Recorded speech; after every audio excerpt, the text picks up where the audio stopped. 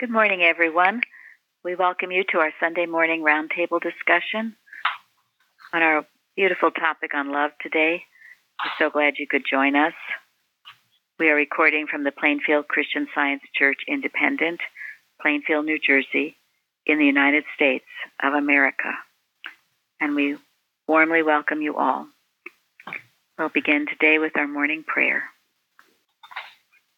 I'm reading from page 139 of Divinity Course and General Collectania. Love is a mighty spiritual force. Let the good you can do and the stimulating of action keep your mind from dwelling on the past, for the present demands your care, and you must go forth to meet the future calm and strong. God is your refuge and a strong deliverer. He will hide you under his wings till the storms are past, and the sunlight of his presence cheers and invigorates you with new strength and exaltation. Yes, he who clothes the lilies will tend you and gird you with strength and in truth and love, and so establish the labor of your hands in his vineyard. Never distrust, never doubt the all love, for it never faileth. As your day, so shall your strength be.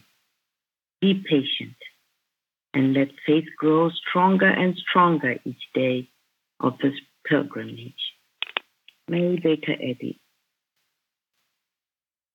Beautiful. Thank you, Florence. Right, our watching point, Karen. Watch number 257. Watch, lest you believe that the right order is to take in science first through the head, before the heart is ready. Jesus gave the parable of the two debtors, declaring that the most love came from the one to whom God forgave most.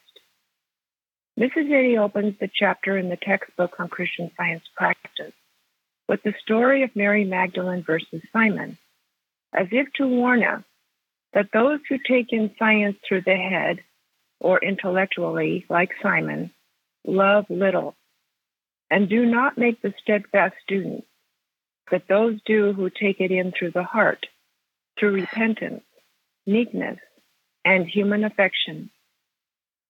Once Mrs. Eddy said, quote, I have learned from bitter experience that the head instructed before the heart is ready costs me and our cause dangerous difficulties and sore defeats, end quote.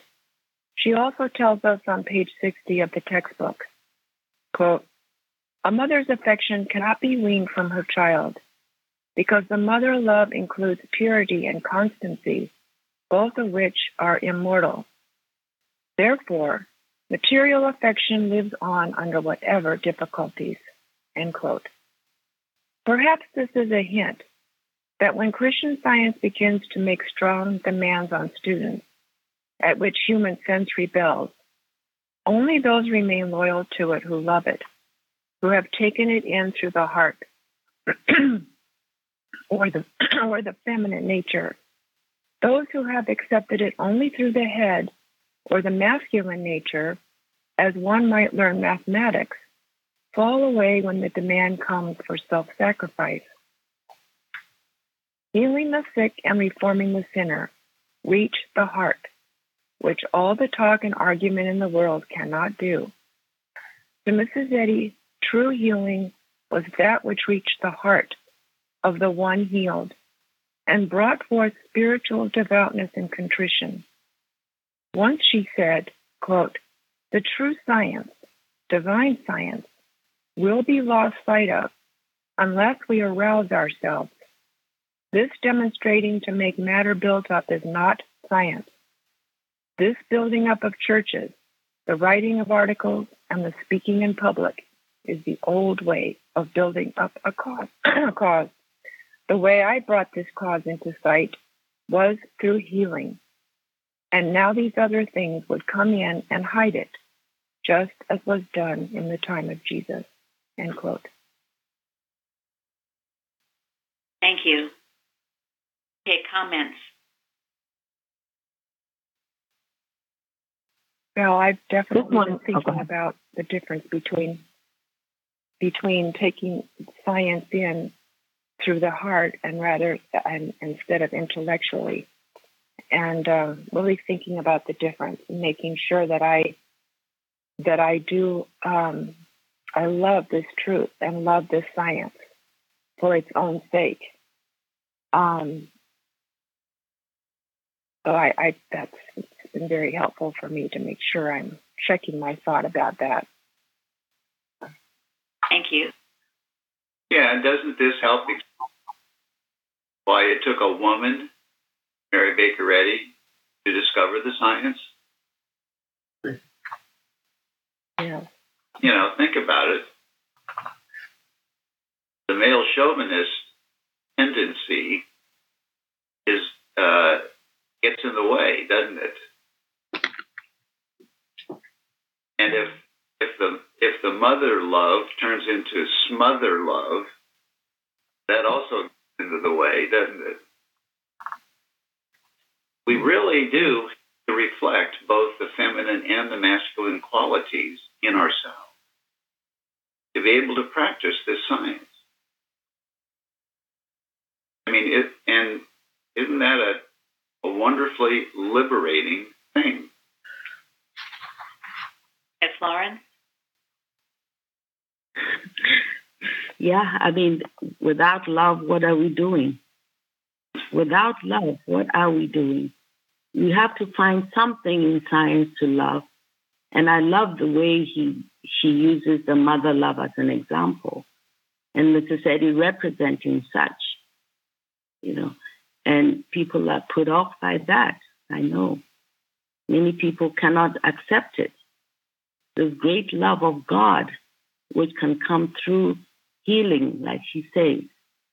You know, I don't know if we find something in science to love, to really love, then we can keep on going, no matter what is happening.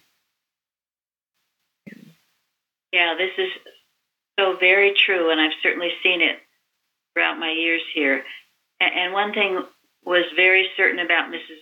Evans that kept her in place was she loved Christian Science and she loved Mrs. Eddy because she went through terrible times and trials, but she never stopped. She never deviated in her course. She kept going. And love is required to do that. If you take it in intellectually, you will pop off very quickly, most likely. You have to have the love for the science and for the science's sake, no matter what difficulties you are walking through. And I've seen beautiful examples amongst all of you who have proven this, that despite how hard the way was, you know, you could easily say, oh, science doesn't work or this, that, or the next thing. But your love of science and your love of Eddy have kept you going. Mrs. Eddy says it's always good to have the goal in sight. And that goal is the liberation and spiritualization of all mankind. It's not selfish. It's a far greater goal. And that is wonderful. As I have said, my definition of hell is only to think about yourself or have your own problems to deal with. That's a definition of hell. So, Carrie sent this. This was something interesting, a little addition to that watching point. Mary Baker Eddy once said to Lida Fitzpatrick, a worker in her household, the building up of churches, the writing of articles, and the speaking in public is the old way of building up a cause. Despite her praise while in Concord for the huge Excelsior extension in Boston, next to the original smaller Romanesque church, in order not to deflate her followers, what did she say to the household about it? Too much matter. Too much matter. Mm-hmm. Wow. Now, I have a book I got, and plus you can Google it, of pictures of churches throughout the world, really, but especially in our nation. I mean, my gosh, by that I mean America. Huge, and some of them look like federal buildings. I mean, so much matter is right. You lose it. You lose it. I love this small little humble churches, but these huge, big things. And I think that's so revealing that is what Mrs. Eddy said about the extension. And we all know the story of when she drove there. I believe maybe it was from Chestnut Hill, but she looked out from her carriage, but she didn't get out. She said, "Drive on." She did not want to get out. She didn't want to get in it. The church, I mean. I think then and there she realized what was going to happen. Not before, and it did. So be careful of too much matter. And what did she say about Chestnut Hill when she got there?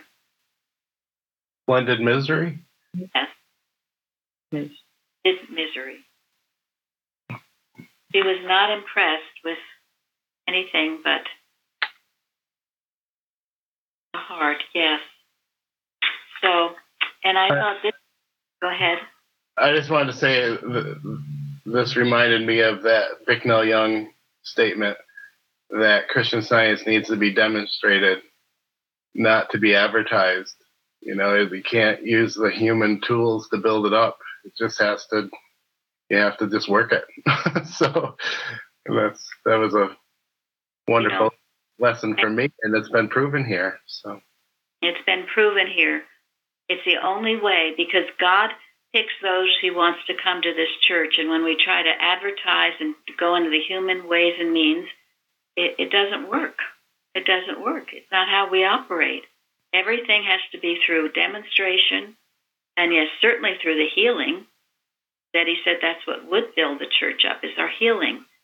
And our healing is done through love with a capital L, which we will talk about more in this beautiful lesson of love.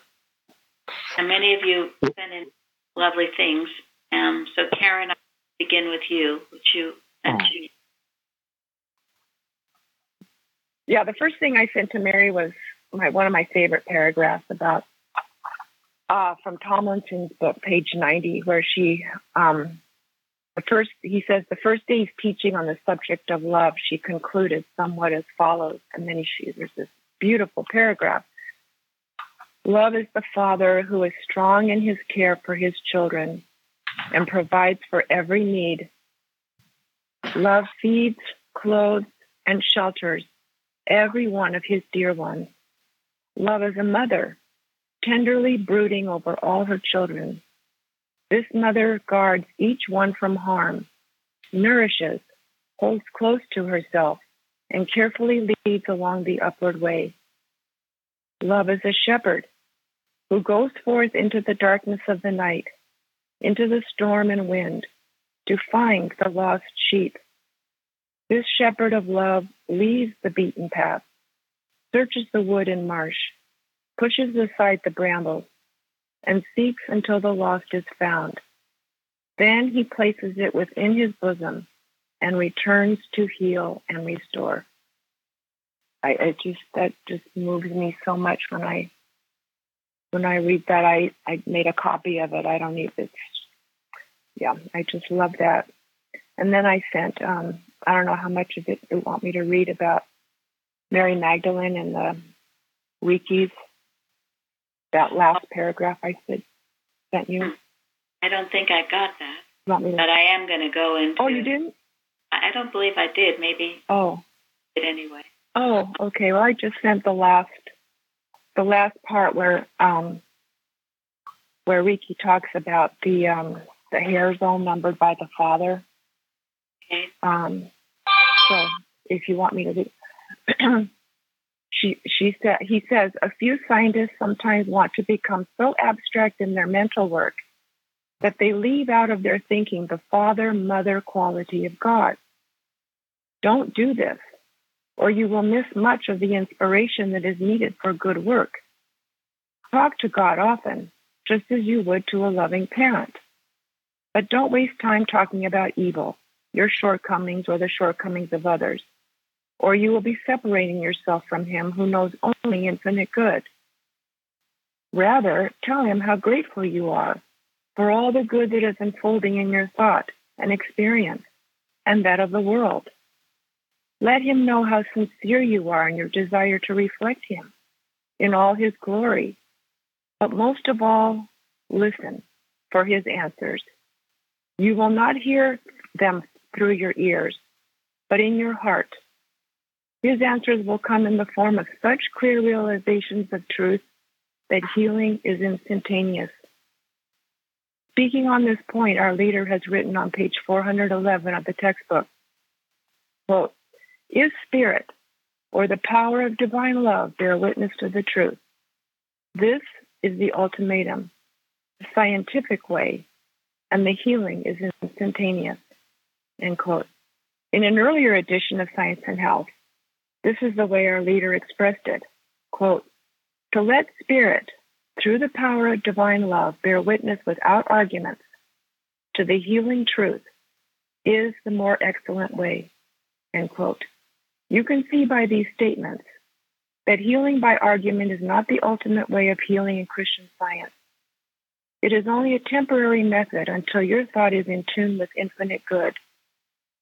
The highest form of prayer or Christian Science treatment is the process of listening to and hearing God's voice in your heart, bearing witness to the perfection of all.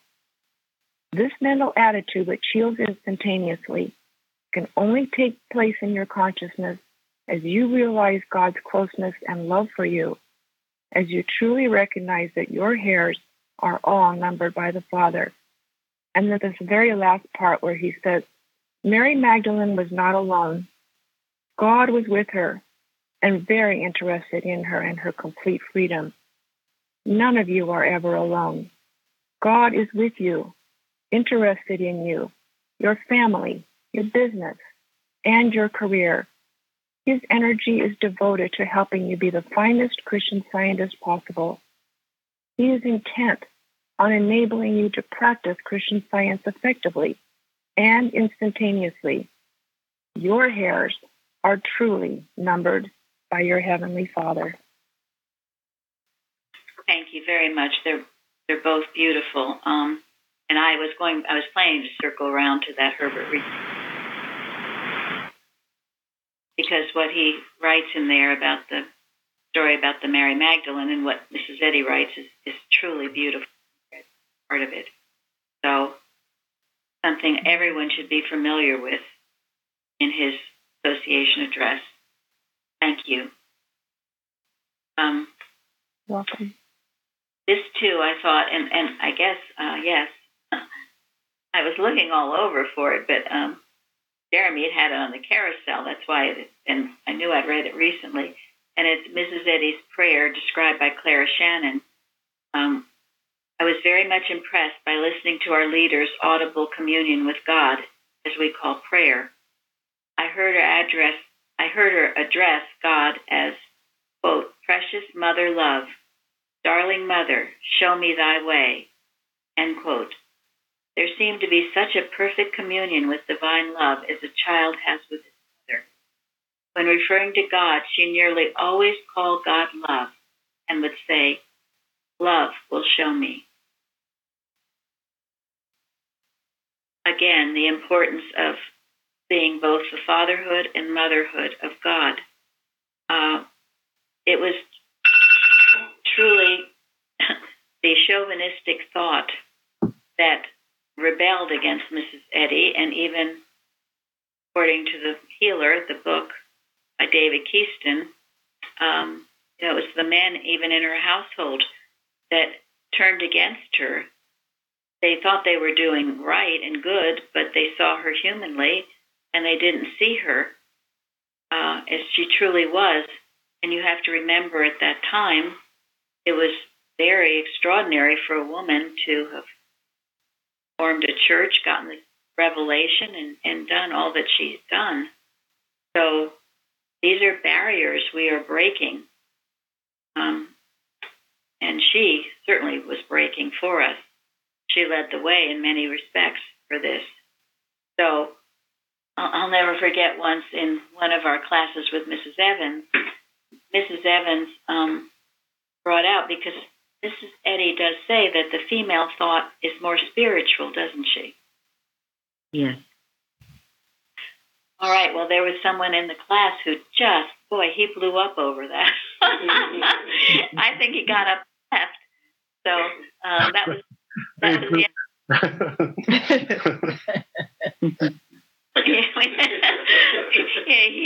he had just moved to Plainfield, and he stormed out.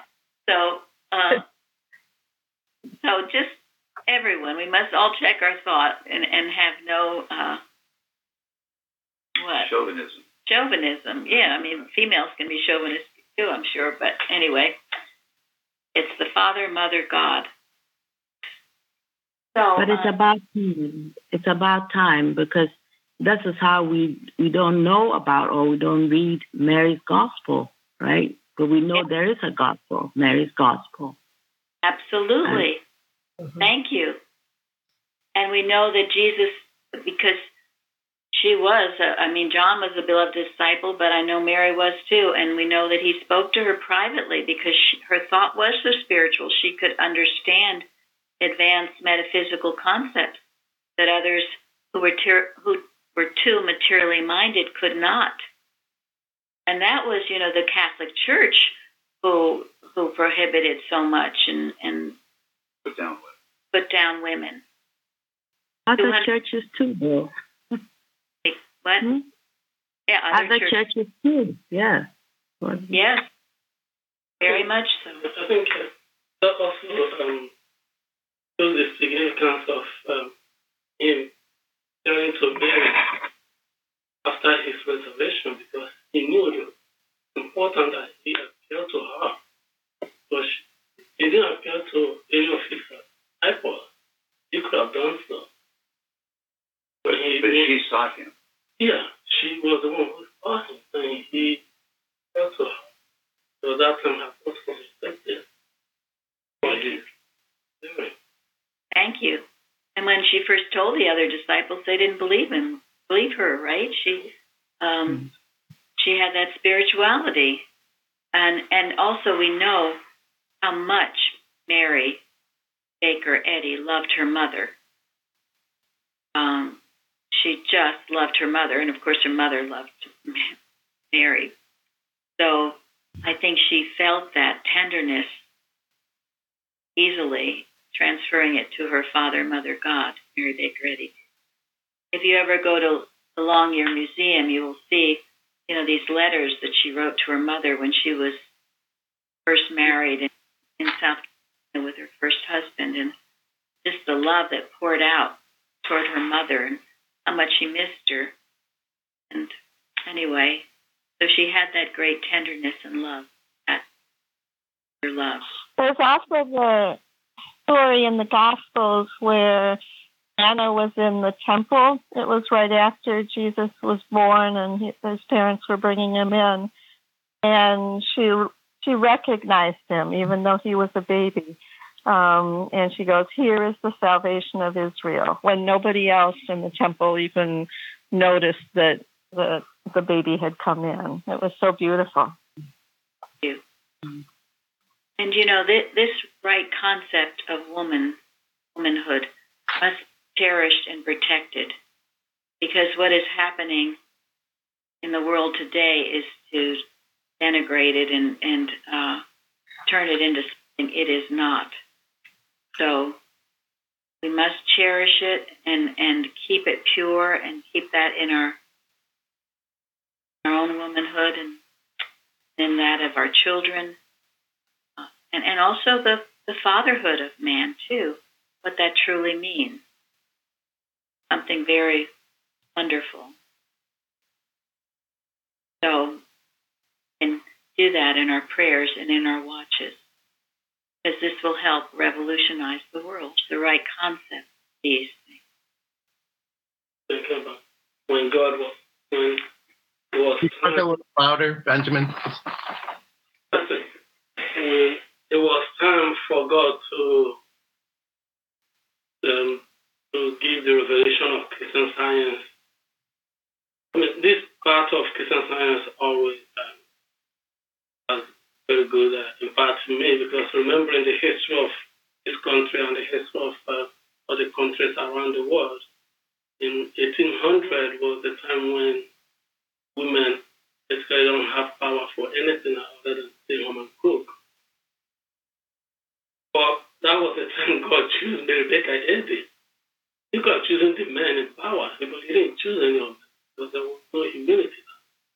Even though many of them they have fear of God in them, but there's still some part of them that time that was not ready.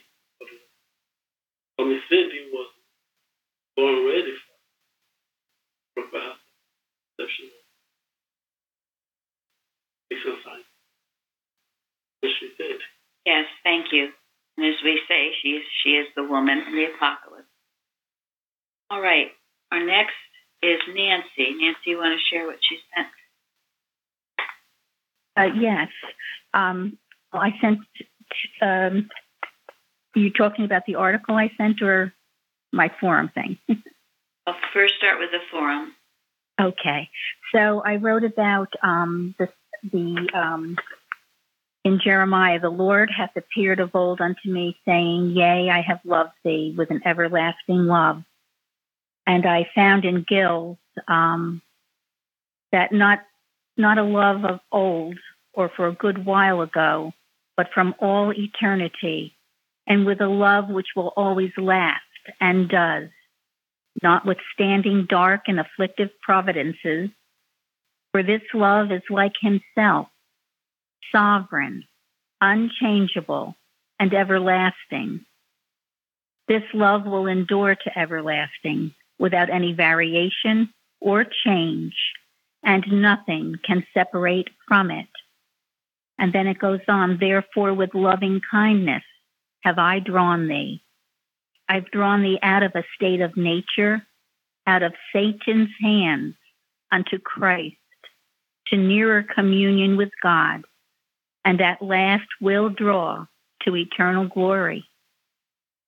This is an instance of the love of God, a fruit and effect of it. It is love that draws a soul to Christ and is the cause of its coming to him. It is love that reveals him to it and causes it to come to him. Love is then manifested and shed abroad in the heart. A cord of it is let down into it, and with it the Lord draws. It is not by the threats of the law, but by the declarations of grace in the gospel. The cause of drawing is love, and the manner of it is with it. And I just thought that was beautiful. That was from Gill's exposition on the Bible. It's very beautiful. All these things you're finding. Just beautiful. What a description of this love. Wow. And, you know, I know so your concept of God influences your everyday life. I know this to be true. And we all have to shake ourselves loose of false theology that we might have had passed down to us inadvertently, usually, or sometimes through parents sending you to certain religious schools or whatever. And this includes the false concept of Christian Science that many of us were raised with. Mrs. Evans used to say that's the hardest thing to break through. It's like you were programmed. So you've got to cleanse yourself of these false beliefs and come into the true understanding of this as the God of love, unconditional love, uncondemning love. These beautiful readings are wonderful. So thank you. And Nancy, also a beautiful article, which I believe we can put on our website because it was written in the 1940s. It's The Great Heart of Infinite Love by Louise Burford Brown. And it starts in a poem entitled Signs of the Heart. Mary Baker Eddy writes in the second stanza, O love divine, this heart of thine is all I need to comfort mine. So beautiful too. And then it goes into this infinite heart of love.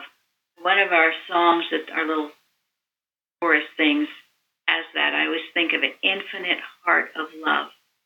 To understand and to know this infinite heart of love will heal all heart troubles. Without a doubt, I have seen it over and over again. And I've recommended often anyone with so-called heart problems to look up in Questions and Answers where Mrs. Eddy, the question is asked her, do you believe in a change of heart? And she again answers it beautifully. I've read it to you before, so I won't again, but this article brings us out too about how today as yesterday, the great heart of love is expressed in the living, palpitating presence of the healing Christ, revealing the divine nature of God to men. It is restoring the sick, reforming the sinner, and raising the dead through the gentle ministry of Christian Science. As thought becomes spiritualized, this great heart will be understood to be inseparable from the life-giving, animating, creative principle.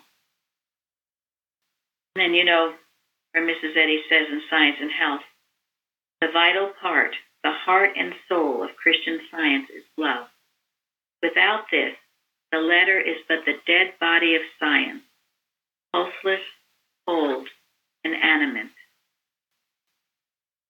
Now this too sort of goes back to that watching point, because if what you have is just learned totally intellectually, it will be pulseless, cold, inanimate. And as it says in, Ephesians, a sounding brass and the tinklings. Yes, and that's what, when Lawrence started out with that. Without love, what are we doing? Without love, what are we doing? We're doing nothing. Nothing. Even if you do something that appears to be very successful humanly, if there's no love in it, you've done nothing. Not really. So anyway, that's a beautiful article that we can put on our website. And this article also says that there is but one heart, the heart of love, pulsating, impelling, stimulating, energizing, controlling, and animating man. So these thoughts, knowing there's just the one heart, the infinite heart of love, will heal any heart problem. Guaranteed. Your heart, when your heart is beating for God, that's all you need to know. You have life because of God, not because of your order. Lawrence? No, I think perhaps it helped me to think of the fact that he loved us first, or he loves us first, and because it's like, oh, how do I love? Well, he loves us first.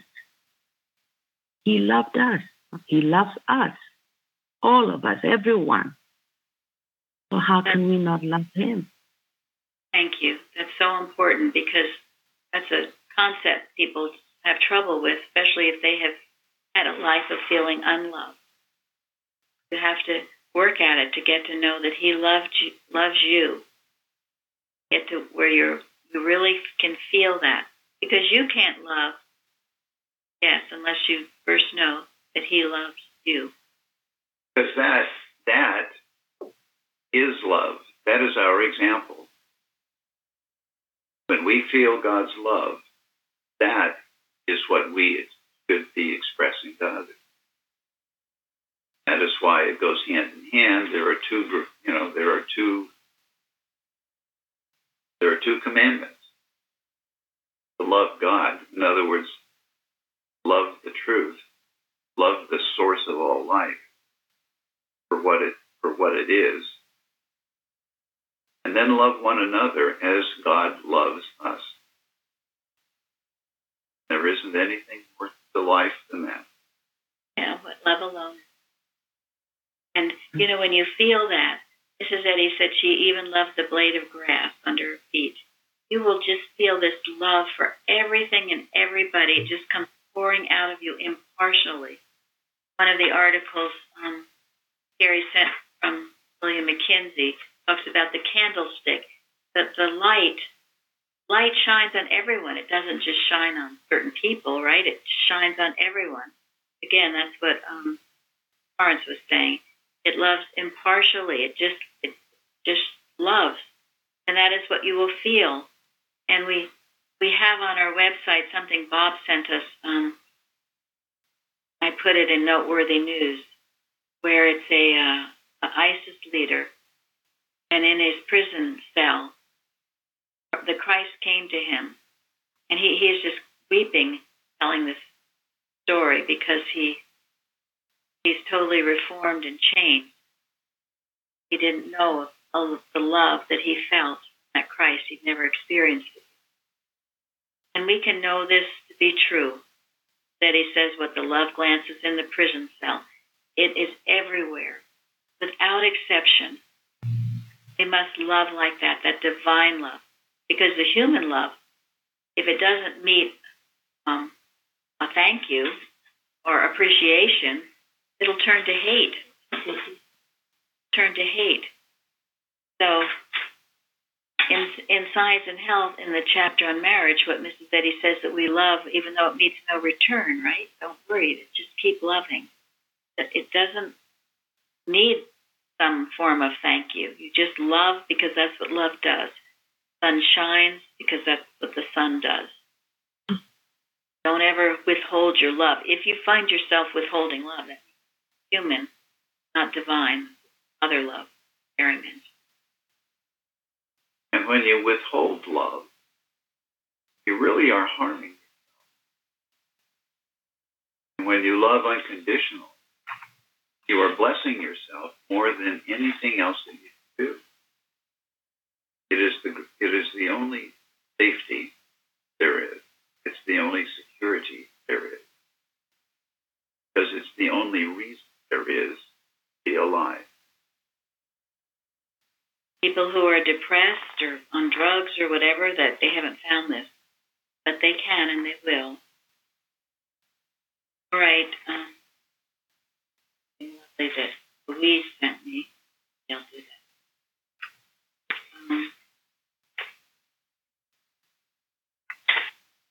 We remember when we talked about love, truth going everywhere, our watches going everywhere.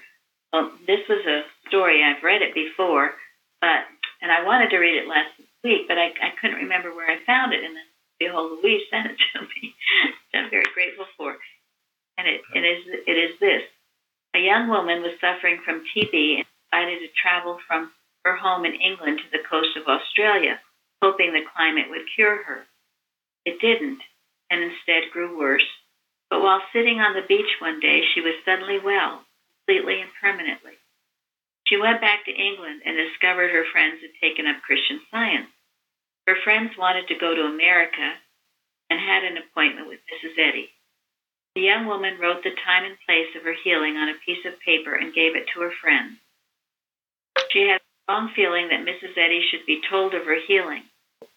The friends took the paper and gave it to Mrs. Eddy, giving the facts of the healing. Mrs. Eddy's face shone, and she explained that at that particular time she put her finger on the globe as far as possible from herself and sent forth a healing prayer. She had touched the coast of Australia, where the girl had been healed.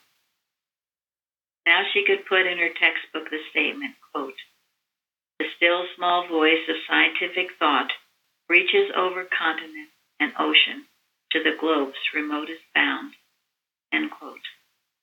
She had known it was true, but did not wish to include it until she had first proved it. That's quite a story, divine love.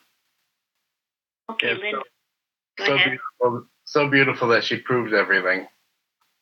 Yes. You know, she said not to make these statements, radical statements, until you've proved them, okay?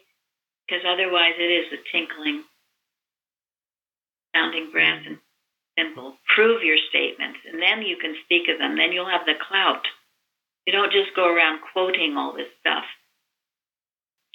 No, prove it. Make it yours. Okay, Linda, you gave a beautiful example of Mrs. Eddie's love.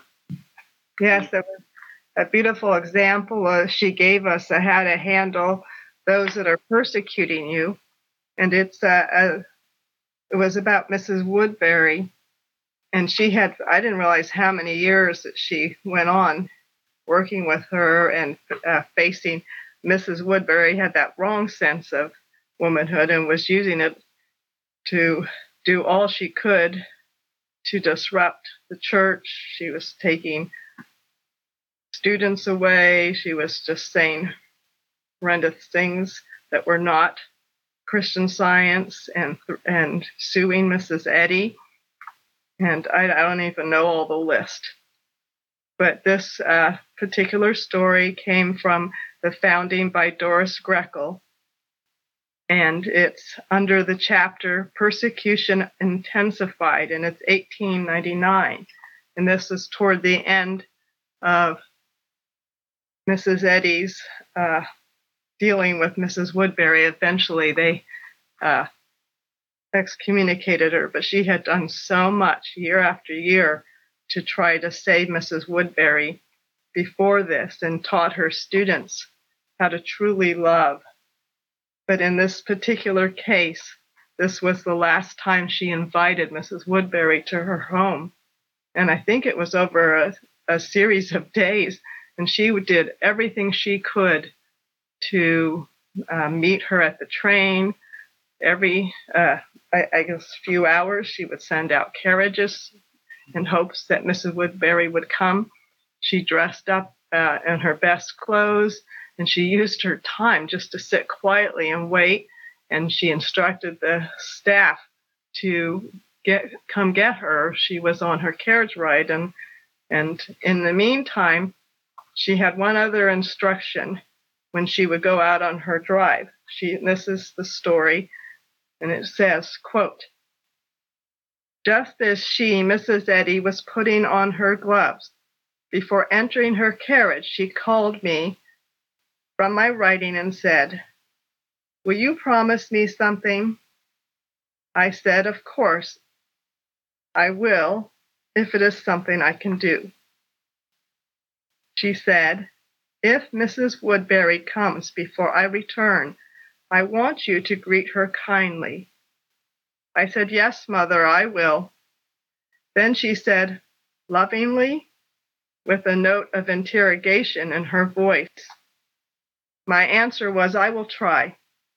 Then she said, 'Just heavenly.' I answered, 'I will go upstairs and ask God to help me to do that, to show me how.' Lastly, she repeated, 'Now remember what I say, kindly, lovingly, just heavenly.' I went to my room and prayed very earnestly to divine love to help me, for as it was right for her to feel that, it was right for me to manifest it. In a short time, I felt such a desire that she would come and willing to welcome her in the most heavenly way that I knew of, because I knew what a blessing there was awaiting her through an interview with our leader and a great good that would result. Last time, it was too late and too dark for her to have come. Our leader sat in the parlor waiting, after which she rose to return to sitting in her room and said, 'Oh, what a benediction of love she would have received. It would have saved and comforted her.'" End quote. And that was the end of that part of the story, and I can find out who. I can't remember which student it was. Clara Shannon. Thank you. We have the article called "A Lesson of Love" on their site that has that story. Okay. Thank you. It's also on the, Longyear did 3 DVDs about Mrs. Eddy. I think it's beautifully done on the last DVD. And it's because this woman was bringing a law case suit against her. You would consider her, Mrs. Eddy could have considered her an enemy, causing a lot of trouble. But Mrs. Eddy loved, as the sun shines, she loved. You don't pick and choose who you're going to love. You just love. Anyone that God brings into your experience, you love. You should feel this overwhelming sense of love for all of God's creation. And that's such a beautiful story. Mrs. Eddy loved. And of course, Woodbury lost the case and was brought against quickly. Yeah. Very quickly. But Mrs. Eddy met it all with great love and compassion. Wonderful example. And more importantly, she lost that blessing. So. She what? Lost the blessing by not coming to Mrs. Eddy. And Mrs. Eddy, if she had an ounce of spiritual sense, she would have come, because Mrs. Eddy was close to her. You know, I find it interesting when I'm looking for articles and people, without even being asked, send it to me. Mm-hmm. They hear my mental calling, and they send it to me, like Louise has done a few times, and others of you as well. If you have any spirituality, even if the person isn't talking verbal words to you, you will hear the mental message and act upon it. All right. Sure. It's a lot like what Jesus said to Mary, "My Father, which gave them me, is greater than all." And Mrs. Eddy knew that she couldn't lose her students if they would just let her help. Thank you. Yes. Love impels, inspires, designates, and leads the way, she says. Another article that Carrie sent, it said that in Nave's topical Bible, under the subheading Love of Man for Man, referenced 16 verses in the Old Testament and 307 in the New, urge upon mankind the necessity for loving, and which are an exemplification of the love of man for man. It is truly been said that the gospel of Jesus Christ is the gospel of love. All right, now Chardell, the oil of... This is about the oil of gladness. I'll just read a little bit of it. I found in our lesson, Mrs. Eddy wrote about Mary Magdalene, and her devout consecration had with it the oil of gladness and the perfume of gratitude. Well, I just happened to be reading Hebrews, and it talks about the oil of gladness in the first verse, number 9.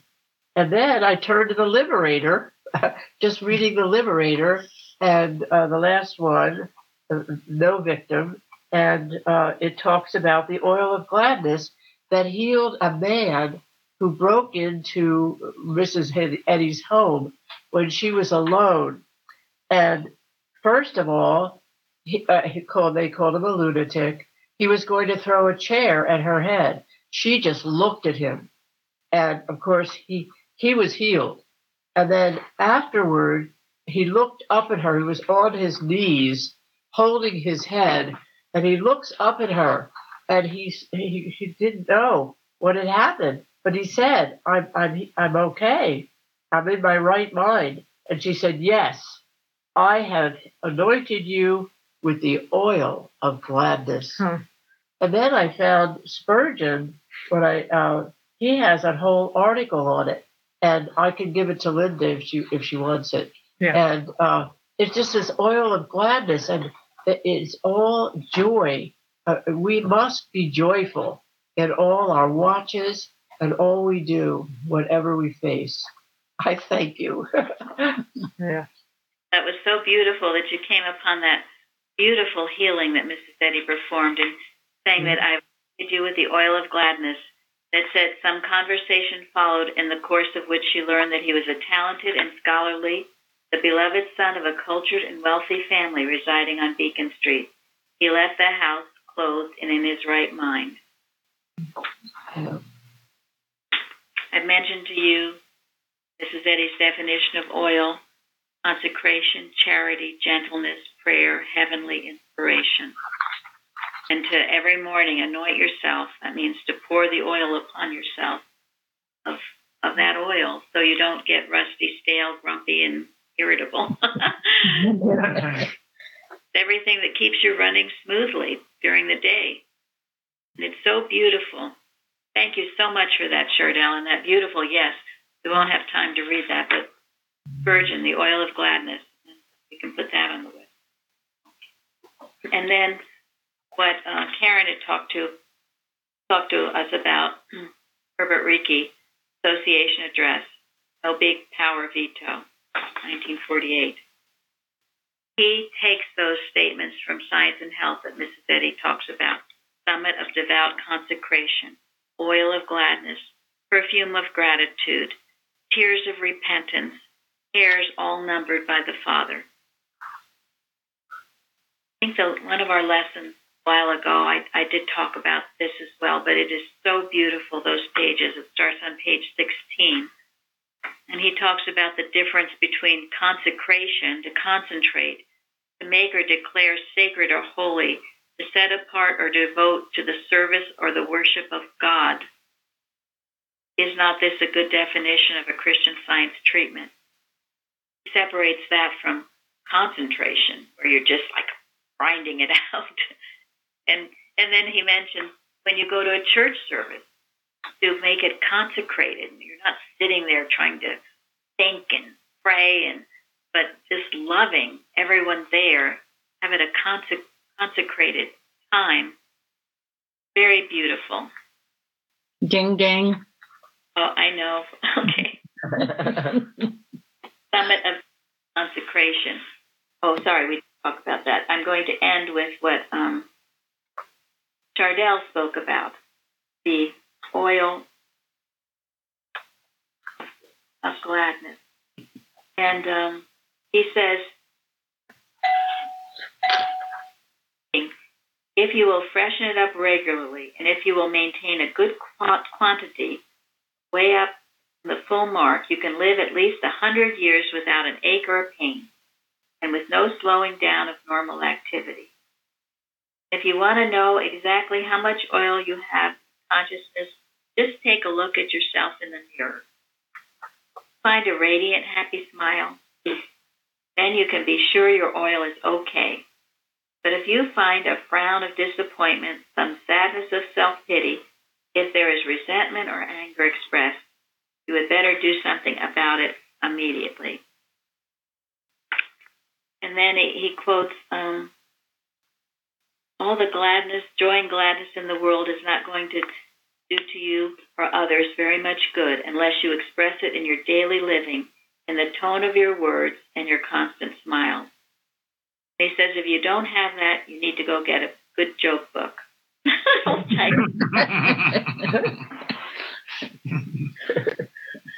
Zetti and miscellaneous writings. I agree with Reverend Dr. Talmage that there are wit, humor, and enduring vivacity among God's people. And then if you're going up a hard trip, a hard time, that's the time to be all the more joyful. Joy and gratitude are two essential ingredients to any healing. So it goes on, but I know our time is up. So we will end with that. And thank you all for joining us today. Thank you. Thank you. Thank you. Thank you, everybody. Thank you.